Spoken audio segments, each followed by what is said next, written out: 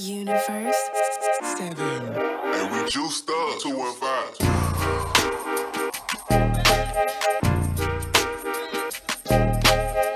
Facts.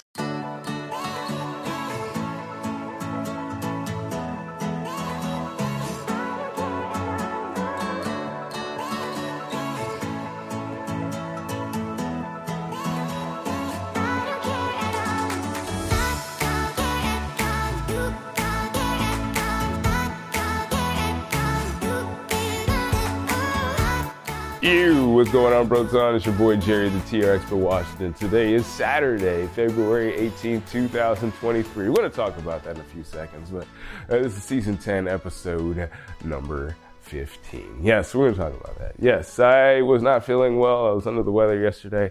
I was feeling like, I think it might be a sinus infection. I took some Tylenol. I'm like, I'm going to take me some rest. And then I woke up and it was really late, but early. So I was like, well, I guess we're going to just do it on Saturday.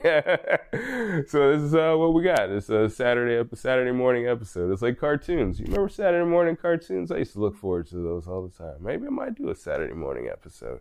I don't know. Anyways, today this is actually a gem of an episode. I have to say I'm really excited about this one. It's one of those conversations that I have with my clients that when we have it, I just say, this is absolutely something that other people need to hear right now. And today we're going to be talking about the T-stretch. I thought it was important for us to talk about the T-stretch a little bit more because I realized, as I was talking to my client the other day, that this is something that I do with every single one of my clients. There's, every one of my clients has a different, they have a different workout routine or whatnot. But there are a few things that they do share, and that is the warm-up. So we're going to be talking about what that warm-up entails and why we do that warm-up today. I think it's important to understand why we do it because maybe you might be able to implement that into your own workout program. I think that would be pretty cool, right? You could be like, I'm doing this General Fitness Company warm up. Yes, and it's really easy. So without further ado, let's go and get this episode underway. Season 10, episode 15, and we'll call this one the warm up. Let go.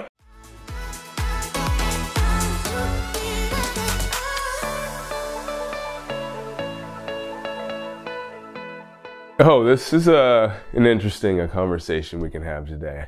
So I was having a talk with one of my clients. We were talking about the T-stretch. We actually start off all our workouts with the T-stretch, and I think that it's something that we could talk about in this episode because it's the beginning of every one of my workouts, and I just realized that it's something that I do that I don't even consciously do. It's just like, it's what I actually use to analyze how my clients are moving. My client actually asked me, why do we do a T-stretch before we work out? I thought you're not supposed to stretch. And I thought to myself, I was like, you know what? That's something that, a lot of people may not think about. It was the time when there was differing opinions on stretching. Some people used to say that stretching was better if you did it before your workout because it prepared your muscles. Later on, there's research that showed that stretching before your workout could actually decrease your mobility by weakening your tendons and ligaments, your connective tissue. So there's differing opinions on how stretching helps you. The thing about the fitness field is it's kind of like health. It's like there's differing things that work for different people, so there is no real definitive answer for anything, right? There are some rules that we all adhere to that we kind of say this is law based on these theories, right? With respect to stretching before your workout, there's two different types of stretching, first of all. So there's a static stretch and there's a dynamic stretch, also called a dynamic warm-up. A static stretch differs from a dynamic stretch in that with a dynamic stretch, you're going to be moving through a range of motion. Normally, with, say for instance, with a T-stretch, which is a dynamic stretch, you're going to be laying on your back, you have your arms out to the side, and you bring one leg to the opposite arm. And then what's happening there is that you are stretching out your lower back and your hips. And if you do it on your stomach, you have more of a stretch in your hip flexors. The reason why we're doing that, we stretch out those hips and we get those hips prepared for what we want to do. Now, what I see when I see somebody doing a T-stretch, and they might have a limitation somewhere in their shoulder, like maybe the shoulder doesn't want to move so much, or the hip doesn't want to move so much, or they generally can't get over to the other side.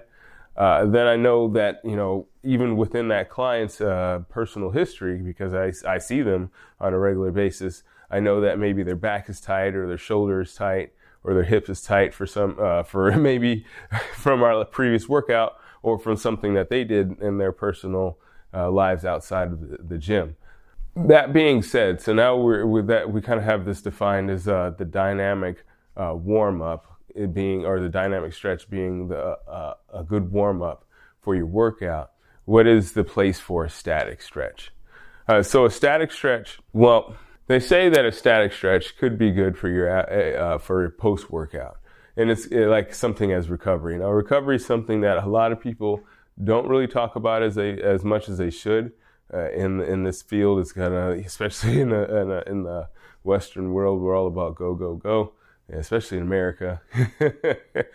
So it has its validity, but it's not as, it's not as pronounced here in America, but I think it's something that we all should do. The thing is with static stretching though, like physically, you only really get the results for say like 6 minutes or whatnot afterwards. But I think the thing is here for us to look at what is the difference between flexibility and mobility, right? So a lot of people look at the stretching as a means to more flexibility, which is, it's a good goal to have. It's good to have good flexibility. I remember those presidential physical fitness tests, and where you used to reach your hands out as far as you could, and that was a good sign of your flexibility. So it's important to think about your mobility as opposed to your flexibility, because your flexibility is your ability to get through a range of motion. It doesn't actually have any indication of control or whatnot. So I have clients that have what's called hypermobility, and that is something that, although it sounds cool, where you get double jointed elbows, you've seen that before, or you got double jointed wrists or something like that. It sounds good, but at the same time, the hypermobility is kind of like a misnomer, because hypermobility would indicate that you could control through that range of motion, and it's just through a longer range of motion, so to speak, right? You just have a longer range of motion than your average person, meaning hypermobility. But it's hyperflexibility, meaning that they can reach it that far for the most part, but because they don't constantly practice doing that, right, it becomes a detriment, because you have to be strong through those full ranges of motion, otherwise you get injured. So that's the point I'm making, is that it's important to be flexible, it's important to be mobile, but it's obviously more important to be mobile because you want to be able to stretch your limits to a point to where you can control them. But you don't want to only be mobile. That's the thing, right? You don't want to only be mobile because you want to also be able to stretch your limits. So it's like a kind of a combination of training yourself to be flexible and mobile. And we can go into a whole episode about how we can create a program about training flexibility and mobility. Flowbility. I might have to create a series called Flowbility. I like that. Anyways, so yeah, that's what I wanted to say about the T-stretch. Essentially, it's a good stretch. If you check out YouTube, I've been throwing down some episodes lately that have been from the audio. If you check out the YouTube page, I have quite a few videos, including our patented, quote unquote, I put air quotes on that, patented T-stretch, and other exercises that can help you with your Flowbility, I'm telling you, I might have to create that series. You might see that soon. I like that.